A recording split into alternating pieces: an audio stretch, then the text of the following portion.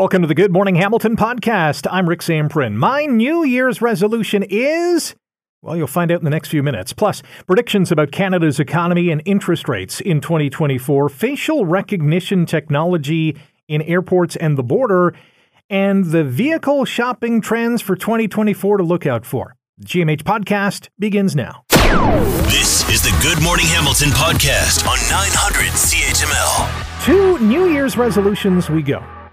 Because many people are starting 2024 with thoughts of getting healthier, striving to do more, whatever that more is, advancing their relationship, maybe taking another step up in their career. A lot of different things that you can look at in terms of creating a New Year's resolution, including eating healthier. That's a big one. Hey, working out? You know it. And I ditched all my junk food. What the heck is going on here? Sorry, buddy. Clean house. It's all health food. Well, I may have to take it, but I don't have to like it. Or just, creating that list is a big one. The goal of this meeting is to get everybody excited about their resolutions. Who's been good about their resolutions so far? Erin, tell us about it. Well, my goal was to learn a new word every single day, and I must say that it is going immensely. Cool. Creed, I noticed you don't have a resolution on the board. What's yours? I want to do a cartwheel, but real casual, like not make a big deal out of it. But I know everybody saw it. There's one stunning, gorgeous cartwheel. How's it going? I'm having a little trouble motivating. One of the hardest parts about making resolutions is keeping them.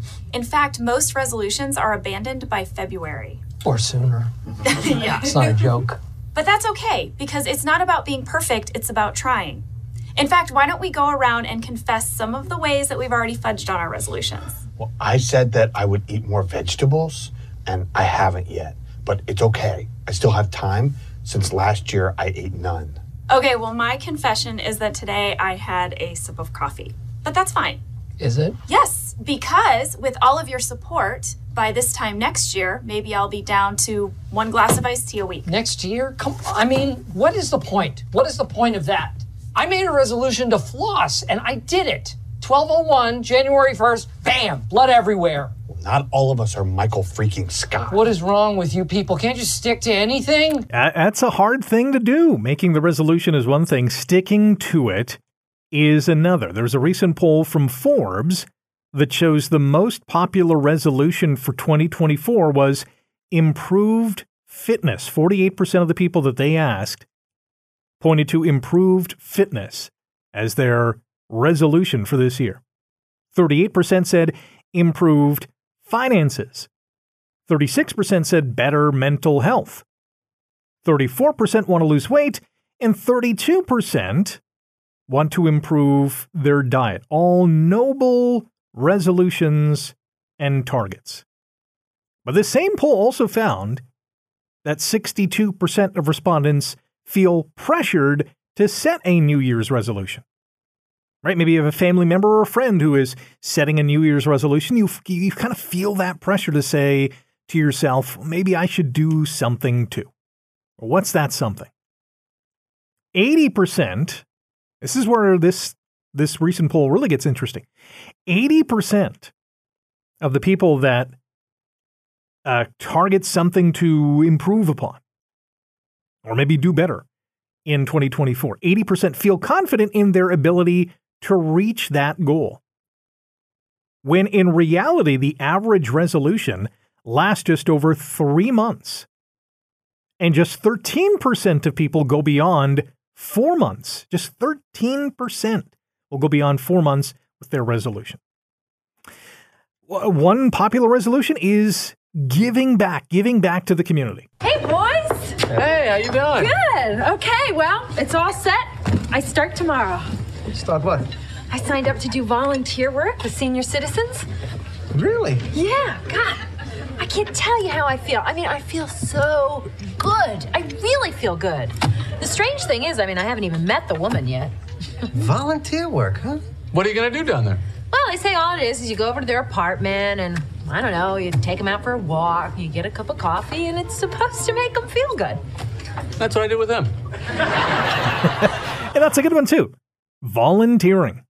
Maybe it's at a local food bank or a homeless shelter, two hot topics and big button issues we've talked about on this show, food prices and the homelessness crisis. Volunteer work is huge.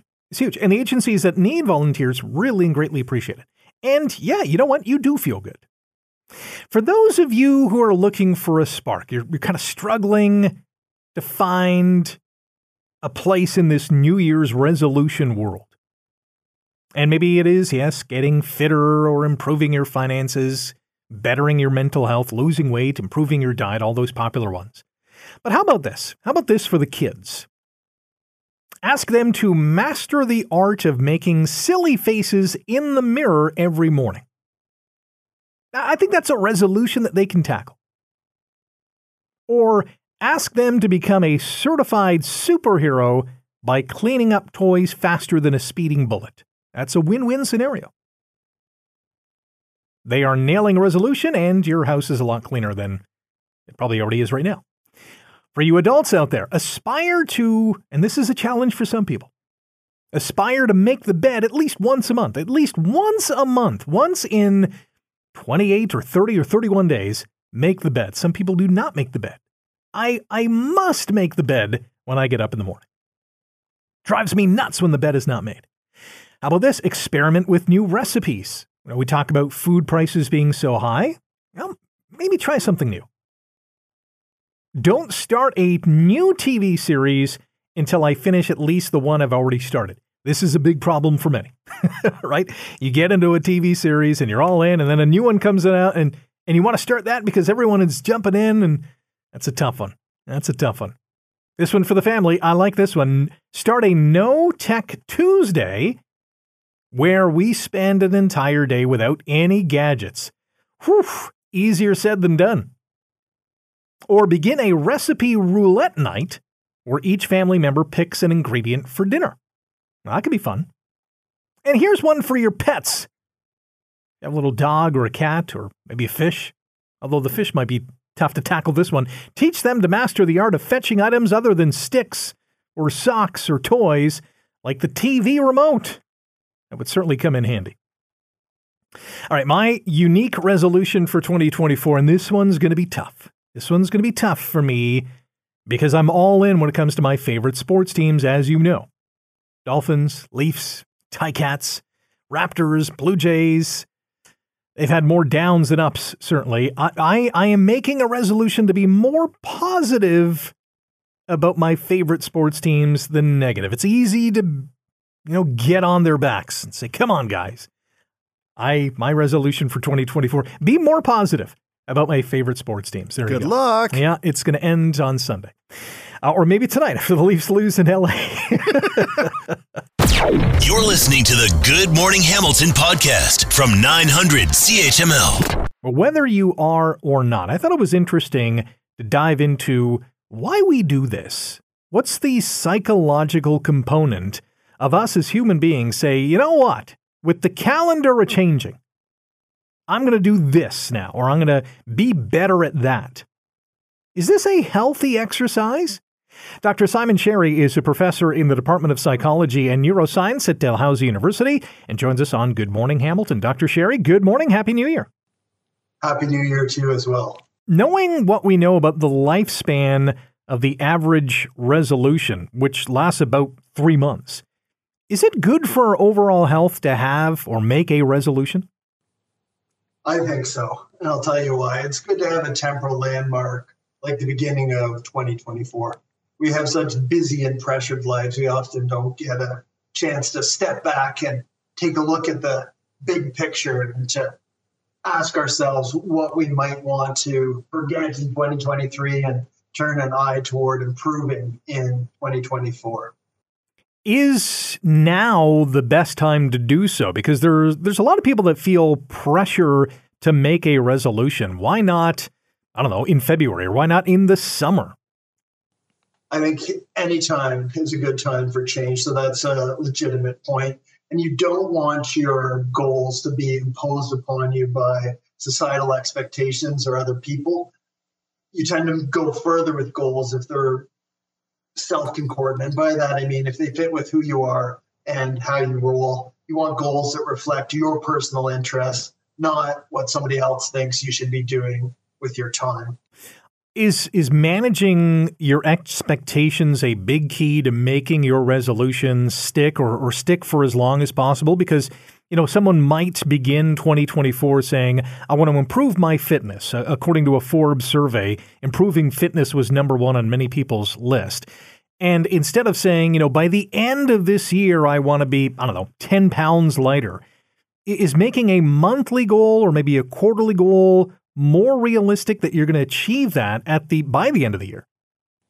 I think I'd want to even be more specific than that. You want to make a daily goal, if not an hourly goal, and be very specific and concrete about a goal that's doable. So wanting to improve your fitness globally is a good idea. But what specifically are you going to be doing at 4 p.m.? Are you going to bring your shoes to work? Are you ready if it's cold? Are you going to have a friend who shows up with you so there's greater accountability? You have to be very specific in the goals you make in order to follow through on them. For most of us, there's a massive gap between our intentions, like let's get more fit, and our actual behaviors, which is often sitting on the couch. And so how do we get that behavior that wants to head to the couch, get into the community to go for a walk or do whatever? Look around your social network, see who can help. Is there someone who can be a partner in your accountability, a partner in your change, someone who can join you in accountability? Often there's a greater power with we than just me. And there will also be other people in your social network who are likely to undermine the changes you're trying to make, whether that's offering you chocolate when you're trying to eat healthier, or a couple drinks when you're trying to drink differently. So other people can be real allies or underminers in this process. That's a great point. Dr. Simon Sherry is a professor in the Department of Psychology and Neuroscience at Dalhousie University. We're talking about New Year's resolutions, or just resolutions in general. Doesn't have to be at this time of the year, although at this time of the year, they're very popular, as you all know. What are the hardest resolutions to keep? The ones we tend to make at New Year's are notoriously difficult to follow through on. People are looking to drink differently. They're looking to stop smoking. They're looking to exercise more. They're looking to eat differently. And these are very difficult behavioral changes to make, let alone to maintain. Are there easy resolutions? Maybe someone listening right now thinking, I want to make one. I don't know where to start. Let's start with an easy one. I think you need to get down to the micro level. Don't set global goals like I'd like to lose 50 pounds. Make a very specific, concrete, and doable goal. Like I'd like to walk around the block one time a day, starting at 5 p.m. And those are more obtainable goals. And if you can consistently hit those smaller goals, breaking them down into doable specific chunks, then you can build upon that momentum and capitalize on making larger changes. Does Dr. Simon Sherry have a New Year's resolution for 2024? Yeah, it's pretty obvious. The last couple of days I've thrown on my pants on the way to work. I need to exercise a little more and eat a little healthier after overdoing it over a really great Christmas at my house. I'm with you there. Dr. Sherry, thanks for the time. Happy New Year. Enjoy the day. You as well. I enjoyed our conversation. You're listening to the Good Morning Hamilton podcast from 900 CHML. It was certainly chilling in terms of Canada's economy in 2023, but maybe challenging is a better word. Our economy actually shrunk 1.1% in the third quarter, and if the Q4 stats are also in a negative territory, we will officially be in a recession. So here in 2024, where is Canada's economy heading? Are there blue skies on the horizon? Pedro Antunes is the chief economist at the Conference Board of Canada and joins us on GMH. Pedro, good morning. How are you? Good morning. I'm good. Thanks. How would you describe the overall prognosis for 2024 when you think about Canada's economy? What are we in store for? Well, I think a little bit more tough times ahead for sure. Essentially what's happened over the last 2 quarters, as you just reported, very weak growth. And that's because the Bank of Canada has been essentially trying to slow the economy down by hammering hard on the brakes here and raising interest rates and making it very difficult for households. So there's no doubt that households are going to continue to feel this pain. At least on the inflation front, we're doing well.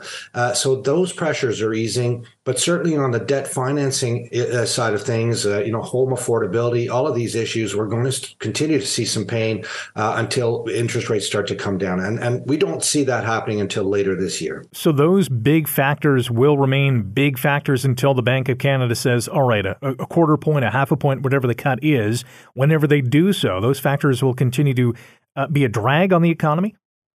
Well, exactly. What we've seen essentially over the last, in fact, since the first quarter of the year, where we had a fairly strong consumer at the first quarter of 2023, we've seen essentially a flat consumer over the rest of the year last year, and that is essentially because of debt financing costs taking away from the ability of consumers to spend on other things.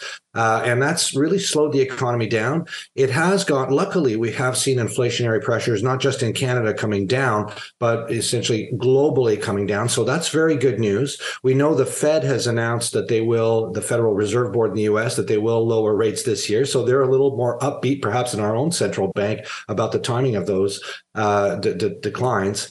But nonetheless, there's still a lot of pain here to be had by a lot of households who are deeply in debt following the pandemic and following this kind of uptick in borrowing to purchase as much housing as we did over those two pandemic years. Piling on to these challenges, we have a housing crisis. Food prices continue to go up and will go up as predicted by between 2.5% to 4.5% this year. How do those factors weigh in on Canada's economy right now?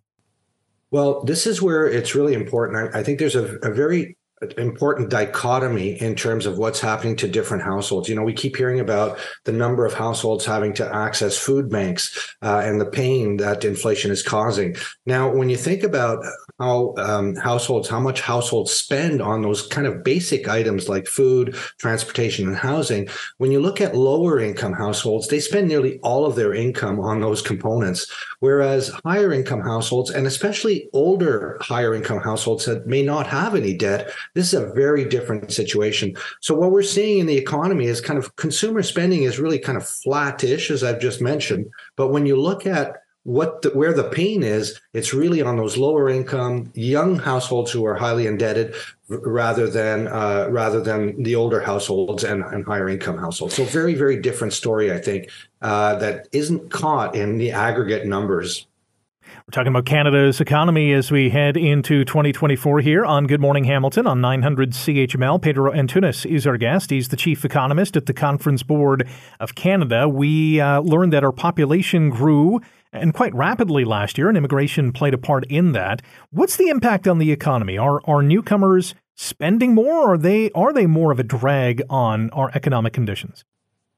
Yeah, this is a very important point. We've seen basically since 2022 a real turnaround in immigration. During the pandemic, of course, we had borders closed, embassies were closed, we couldn't travel, so immigration actually fell on a net basis. We had very weak immigration in those years, and in the last 2 years, in 2022, 2023, we started to see essentially a catching up of some of those lower immigration numbers. But now we've gone well beyond that, and immigration, especially what's called non-permanent resident stream, and that is temporary foreign workers, that is international students, and that is refugees coming in with 2 and 3 year work permits. Those numbers have really ramped up, and they continued very strong right till the third quarter of last year. So that's going to feed into the population growth this year. Very important. Now, the change is dramatic, I would say even. We've gone from essentially 1% population growth pre-pandemic to 3%, almost 3% population growth that we're going to see in 2023 and 2024. And that is a fundamentally dramatic change. And it does, obviously, when you see people arrive in Canada, that they're going to need housing, they're going to put pressure on transportation, on housing, and some inflationary pressures. But the other side to that story is they're adding to the labor pool and helping to fill a lot of those job vacancies that have been really hampering and causing some of these pressures, inflationary pressures in the economy that the Bank of Canada has been so worried about. So there's that dual piece that we need to understand about immigration. But I would say immigration very strong right now, putting a lot of pressure. Great analysis from Pedro Antunes, Chief Economist with the Conference Board of Canada. Mr. Antunes, thanks for your time this morning. Enjoy the day. Well, thank you, and you too. You're listening to the Good Morning Hamilton podcast from 900 CHML. Many of you listening right now are hoping that 2024 is going to be much better financially compared to last year. And according to our next guest, it could very well be, because he is out with a bold prediction when it comes to interest rates. Ted Rakshafen is the president and CEO of Tri Delta Private Wealth and joins us now on Good Morning Hamilton. Ted, how are you? I'm great, Rick. How are you? I'm great. Happy New Year as well. And thanks for joining us today. Now, you recently wrote in the Financial Post that you believe the Bank of Canada is going to cut interest rates by 2% this year. What factors are you pointing to? Well, I think there's a few things going on. Number one is the history of the Bank of Canada is to wait too long to raise rates. And then when they finally do, they raise them quickly. And it works the other way around. They wait too long generally to lower rates. And when they finally do, they lower them quickly. So that's some background. The other main piece is that from what I can tell, the economy in Canada, especially on a per capita or per person basis, is much weaker at the moment than maybe we're seeing and feeling in the overall numbers. Obviously, there's a lot of growth from immigration, but on a per capita basis, I'm seeing lots of companies cutting back, lots of negative economic signs and negative growth signs, and I think that's going to allow the Bank of Canada to not only lower rates but to move quickly. So when do you foresee this happening? Is it? I would assume it's not going to be a 2% rate cut out of the gate. This is going to be a gradual decline? Yes. Yes, and yes, it'll be gradual in the sense that it won't be 2% in one shot. However, I basically have a prediction. The prediction is that rates will start to come down with the April meeting in 2024. So none in Q1, but 25 basis point or 0.25% cut in April. And then it will be either 25 basis point or 0.25% or 0.5% cuts over the next few meetings until we get to about a 2% cut. That's going to have a massive impact, not only on household budgets, but mortgages as well. A lot of renewals coming, obviously, this year, as they do each and every year. Talk about that impact and what people will likely be doing with that money. Well, it's an interesting thing. I mean, there's no question that, in our view, that mortgage rates will be lower a year from now than they are today. Although the biggest impact will be on variable rate mortgages. So if the Bank of Canada lowers rates by 2%, for the most part, variable rate mortgages will be down by 2%. There's a couple other factors in there, but that would be the main driver. Whereas a 5-year fixed mortgage rate will be down, but will not be down as much because the 5-year fixed rates are generally driven off of 5-year bond yields. And 5-year bond yields are already down on the year in 2023 at the same time as short-term or overnight rates went up. So I think variable rate mortgages will come down a lot. 5-year fixed, 3-year fixed mortgages like that will come down, but maybe more like 0.5% to 0.75%. Is there a mortgage package that is going to be more popular in 2024 than ever before? Is it going to be 1 year, 3, 5?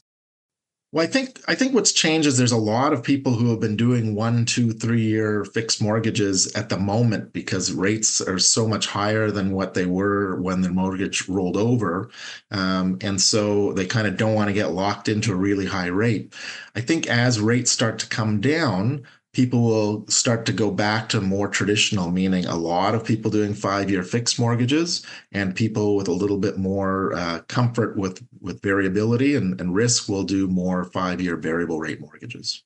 Our guest on Good Morning Hamilton on 900 CHML is Ted Rechtschaffen, the president and CEO of TriDelta Private Wealth. You can find them online at tridelta.ca, predicting a 2% rate cut at this time next year by the Bank of Canada with a number of decisive rate declines. What does this mean for investors? What are they going to be looking at as they look at these numbers from the Bank of Canada go down? Well, from an investment perspective, one of the things we focus on primarily is we're a high net worth financial planning firm, an investment counseling firm, so investment management.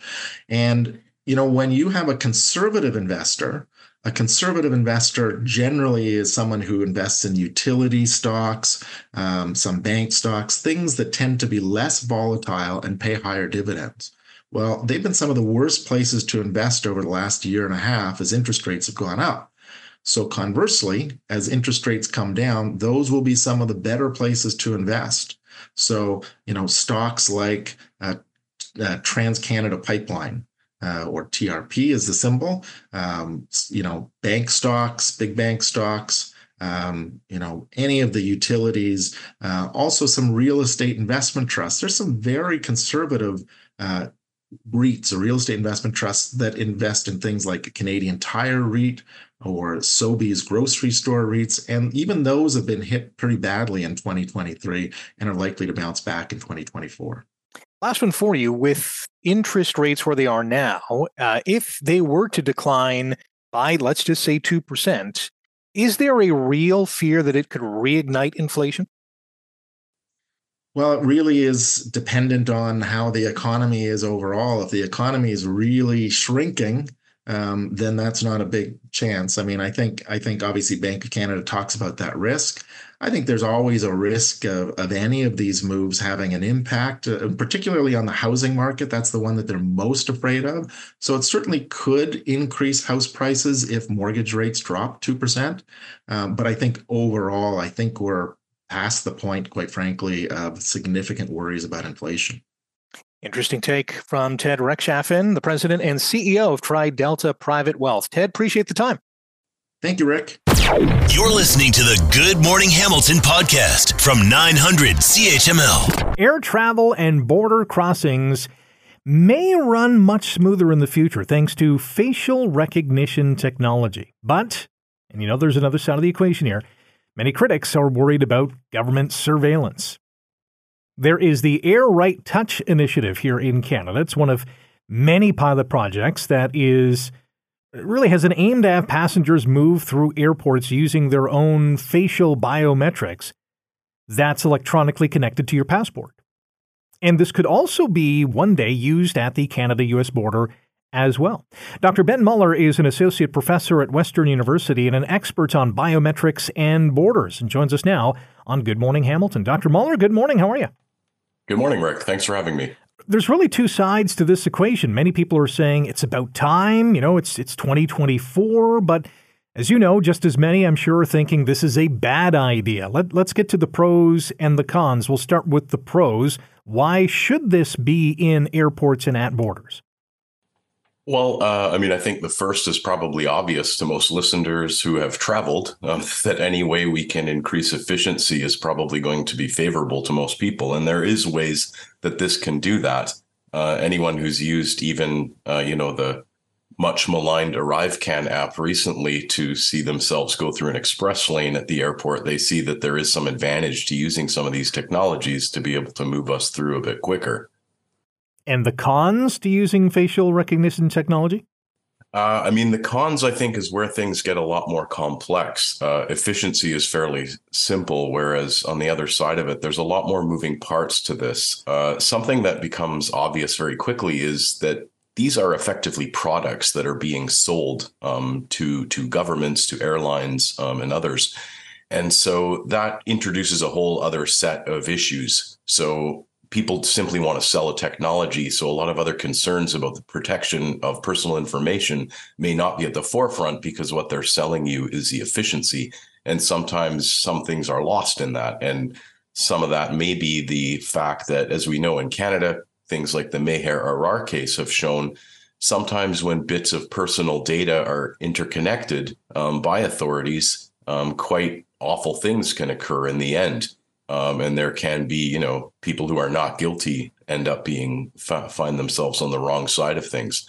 So I think that's a kind of glaringly obvious aspect to the downside. Some of the others are a little bit more nuanced, because in a sense, designing borders and how our borders function and how we as citizens interact with them has historically been something that's pretty central to our governments and who we might even want to elect in terms of how that function occurs. Whereas now we're introducing a lot more private interests into that equation, and how that looks and the extent to which it's being offloaded on us. I mean, I think that's another important part of this. Yeah, go ahead. I was going to say, would this facial recognition data be stored anywhere? Well, I mean, there are different schemes. So some of them store things in a database, and then yes, I mean, there is a database. And as anyone likely knows, all databases have vulnerabilities, which means then people can hack into these and access our personal information. There are other instances where it is simply that the biometric in your passport and the capturing of your face, that there is a match between those two things, but nothing is ever stored. And by and large, these are the more favorable programs because there isn't a database to hack. But, as we've known with the some of the pre-screening issues at Canadian airports, for example, the body scanners, there was some discussion early on that none of this data was being held. And then someone managed to hack in and find all sorts of data there. So I think sometimes we're not always getting the full story. And even, I mean, the original article that sort of broke this a bit was related to an access to information request. And much of the most interesting things that you would want to see there are all redacted. So got a couple more minutes with Dr. Ben Muller, Associate Professor at Western University and an expert on biometrics and borders. We're talking about facial recognition technology, perhaps one day being used at our borders and in our airports. When it comes to the border aspect, I mean, we're in our vehicles, we're talking to a CBSA agent or a border guard in the U.S. From an application standpoint, how would that work? Would we just get a tablet thrust in front of our face? Well, I mean, we do have some systems already in place around the world that we can look to.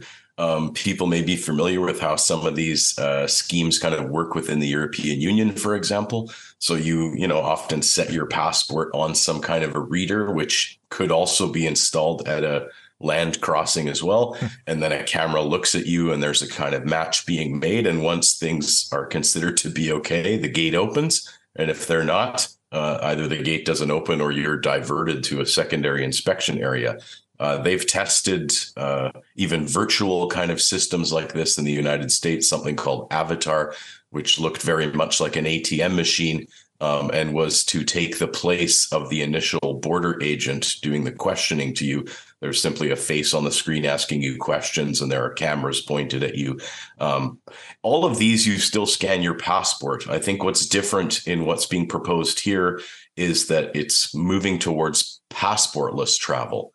And this is where we're talking more that things would have to be stored in a database in order for that to function properly. Interesting stuff. We shall see what comes of this. Dr. Muller, thank you very much for your time this morning. Enjoy the day.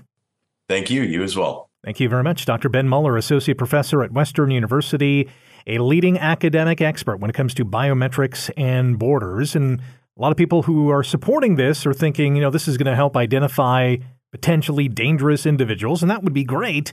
But on the other side of the equation is, this might lead to greater government surveillance and an invasion of privacy. Especially when it comes to technology, I don't think anybody is 100% sold that it is safe and has our best interests in mind. You're listening to the Good Morning Hamilton podcast from 900 CHML. A lot of what is going to happen on the show today will be look-ahead type of stuff. What is going to happen? What's expected to happen in this calendar year when it comes to your finances, the economy, new technology when it comes to travel? I thought, it would be kind of cool to talk about the automotive industry. We all love our cars and our trucks and our motorcycles. Well, AutoTrader is out with its Automotive Trends Outlook for 2024. What are the top car shopping trends that we expect to see this year? Well, let's ask Jody Lai, the editor-in-chief at Auto Trader, who joins us now on Good Morning Hamilton. Jody, good morning. How are you? Hi, Rick. Good morning. Thanks for having me. Yeah, thanks for coming on. Happy New Year as well. And this is quite timely with the automotive trends outlook for 2024.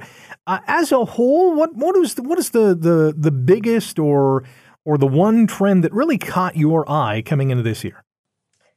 I mean, I think it's going to be a big year for electric vehicles, but also other green vehicles like hybrids and plug-in hybrids as well. There was some really big news at the end of last year about the Canadian government introducing some new EV mandates. And there's a lot of interesting innovations going on in that segment. So I'm really excited to see that come into play this year.